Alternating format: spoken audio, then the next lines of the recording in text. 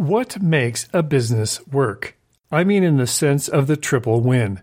Employees being happy, the customers being happy, and the owners making a decent return, or better, on their investment.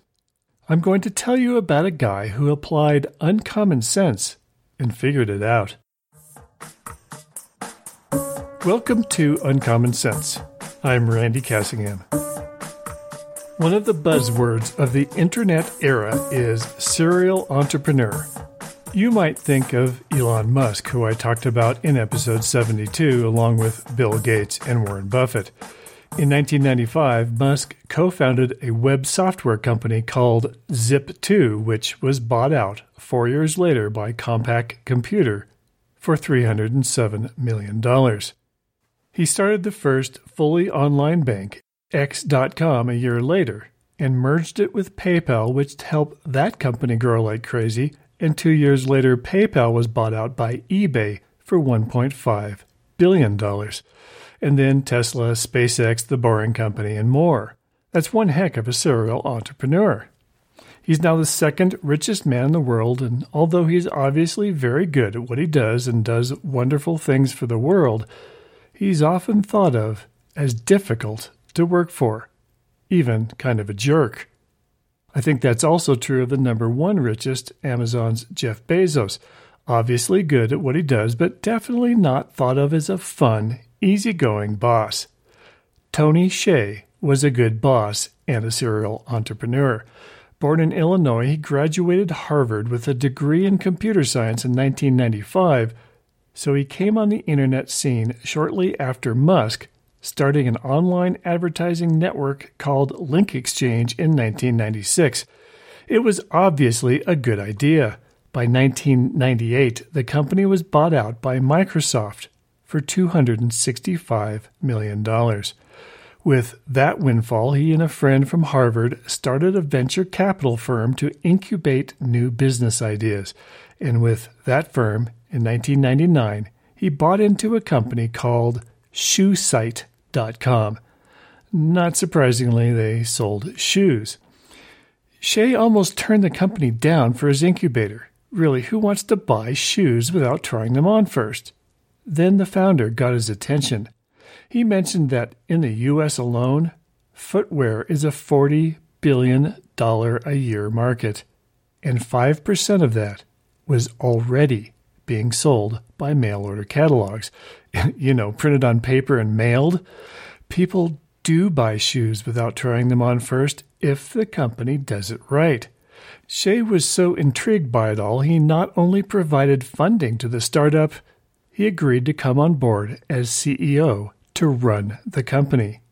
His venture capital company's co-founder, his friend from Harvard, that was Alfred Lin. He also jumped in to work at the company as both the chief financial officer and chief operating officer. In their first year, they made $1.6 million in sales. By 2009, they hit $1 billion in sales, and Amazon bought them out for around $1.2 billion. Oh, and along the way, Hsieh had changed the company's name to Zappos, reflecting the Spanish word for shoes, zapatos. Not that business commentators always agreed Hsieh's methods were smart. Kai Ryssdal, the host of the Marketplace show on NPR, said when he visited the company's Las Vegas headquarters, there was a sizable group that's standing around chit-chatting. There's a party down the hall that's been going on for an hour. How does all this affect, day in and day out, selling shoes? Hsieh wasn't perturbed. He said socializing among coworkers was critical to the company's success. Managers needed to bond with their teams, and team members needed to bond with each other because that leads to higher levels of trust. Communication is better.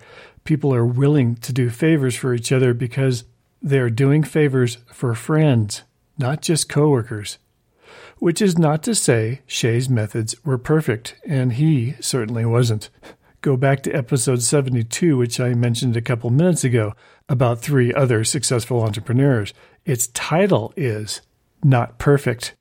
I've seen a couple of recent references to Shay's reckless behavior, including allegations of out-of-control drug use. I don't know how much of that is true. Anyway, Amazon's Bezos did something smart when he bought Zappos.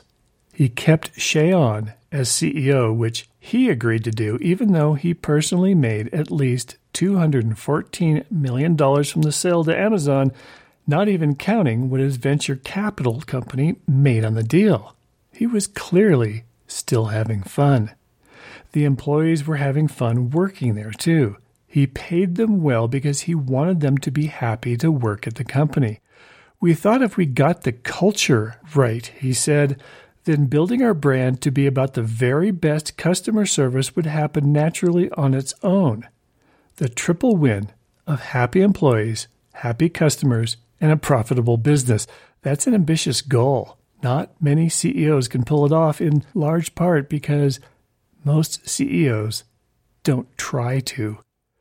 Because the company paid well and was known as a great and fun place to work, Zappos got to really pick and choose who they hired, making sure every employee was a good fit within that culture. Because for every job opening, they got about 100 applicants. And here's where it gets really interesting and delves deeply into the realm of uncommon sense. After an employee had finished training and settled into the job, they got what Shay called the offer.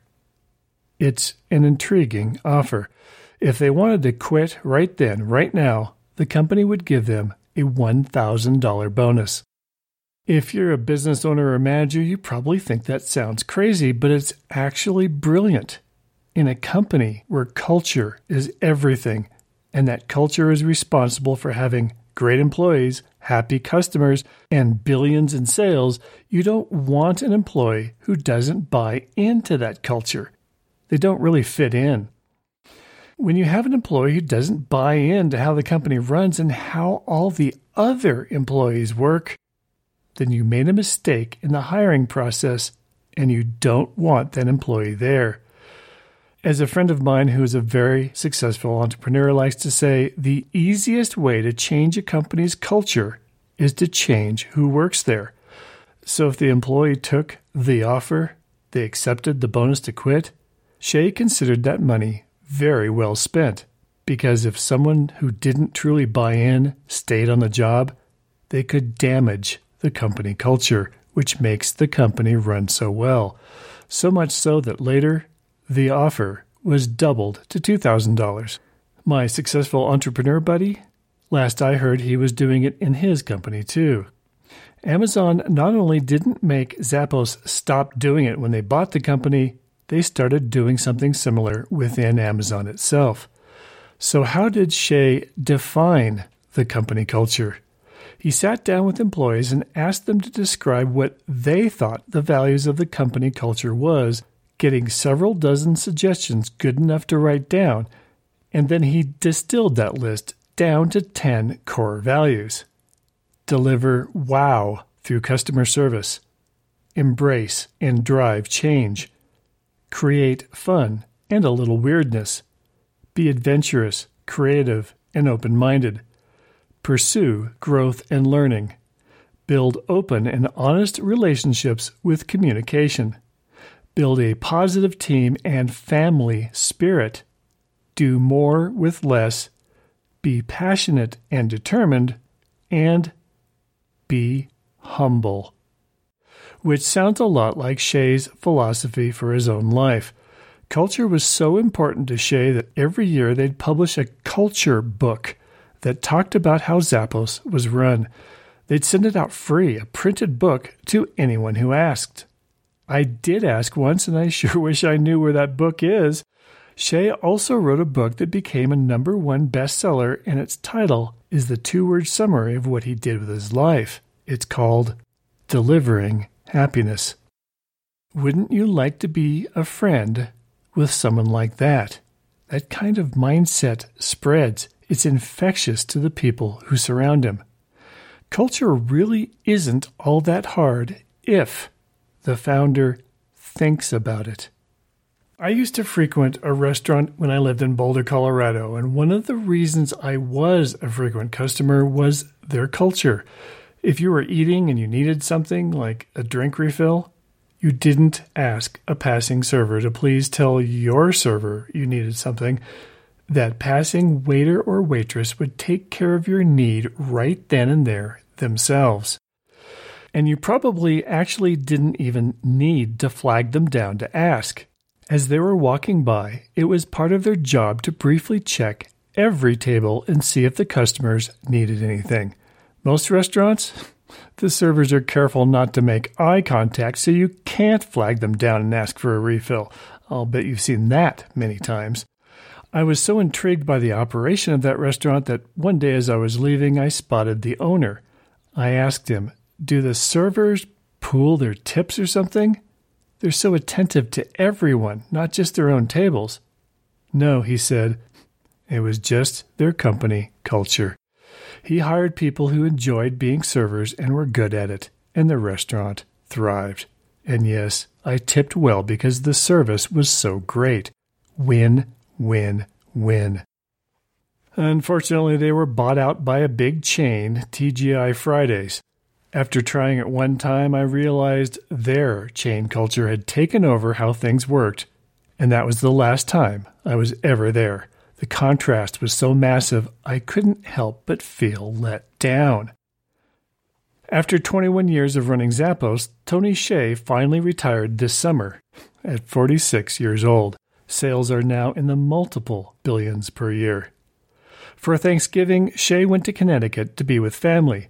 He stayed at the home of a friend, another former Zappos employee, and on November 18th, that house caught fire in the middle of the night. The guest rooms were in the basement, and Hsieh was trapped there. Firefighters had to physically break in from outside, and by the time they got to him, he was unconscious from smoke inhalation and burns. 9 days later, he died, 2 weeks before turning 47. Hsieh leaves an amazing legacy behind. So many company founders are billionaires by truly exploiting workers, such as only letting them work part-time so the company doesn't have to give them benefits, or even paying so little they have to go on food stamps to buy enough food for their families. "Oh, and buy that food from us and we'll give you a little discount." How does that encourage happy, hard-working employees who delight customers? It doesn't. Why don't the employees go somewhere else that pays better? They can't, since most of the other companies are doing the same thing. And do you know what we now call those squeezed-like-a-turnip workers who can barely pay their rent? Essential employees. Tony Hsieh didn't play that game. He paid the everyday customer service people well because customer service is key to making Zappos profitable. It's their culture. The rest of the employees were paid well too, like the people who shipped the shoes out. You want them to do a great job, not sabotage shipments because their pay sucks compared to the customer service people. So let's push this again into the realm of uncommon sense. What's the legacy of other billionaire founders going to be? Bill Gates saw the light and is working full-time at giving his billions away to make the world a better place, and studying each sector he's funding so he understands it fully and can be sure the money goes a long way toward doing good. That's a lot of work, but it sounds like the most interesting work in the world, even if he's not getting a salary. Business tycoons from generations ago became known by a term that clearly spells out what society as a whole thought of them: robber barons. It'll be interesting to see a generation from now what society calls the internet billionaires. They still have time to shape their legacies rather than being known for big wins for them and lose for employees and even customers. Let's see if they're smart enough to get going on turning that around.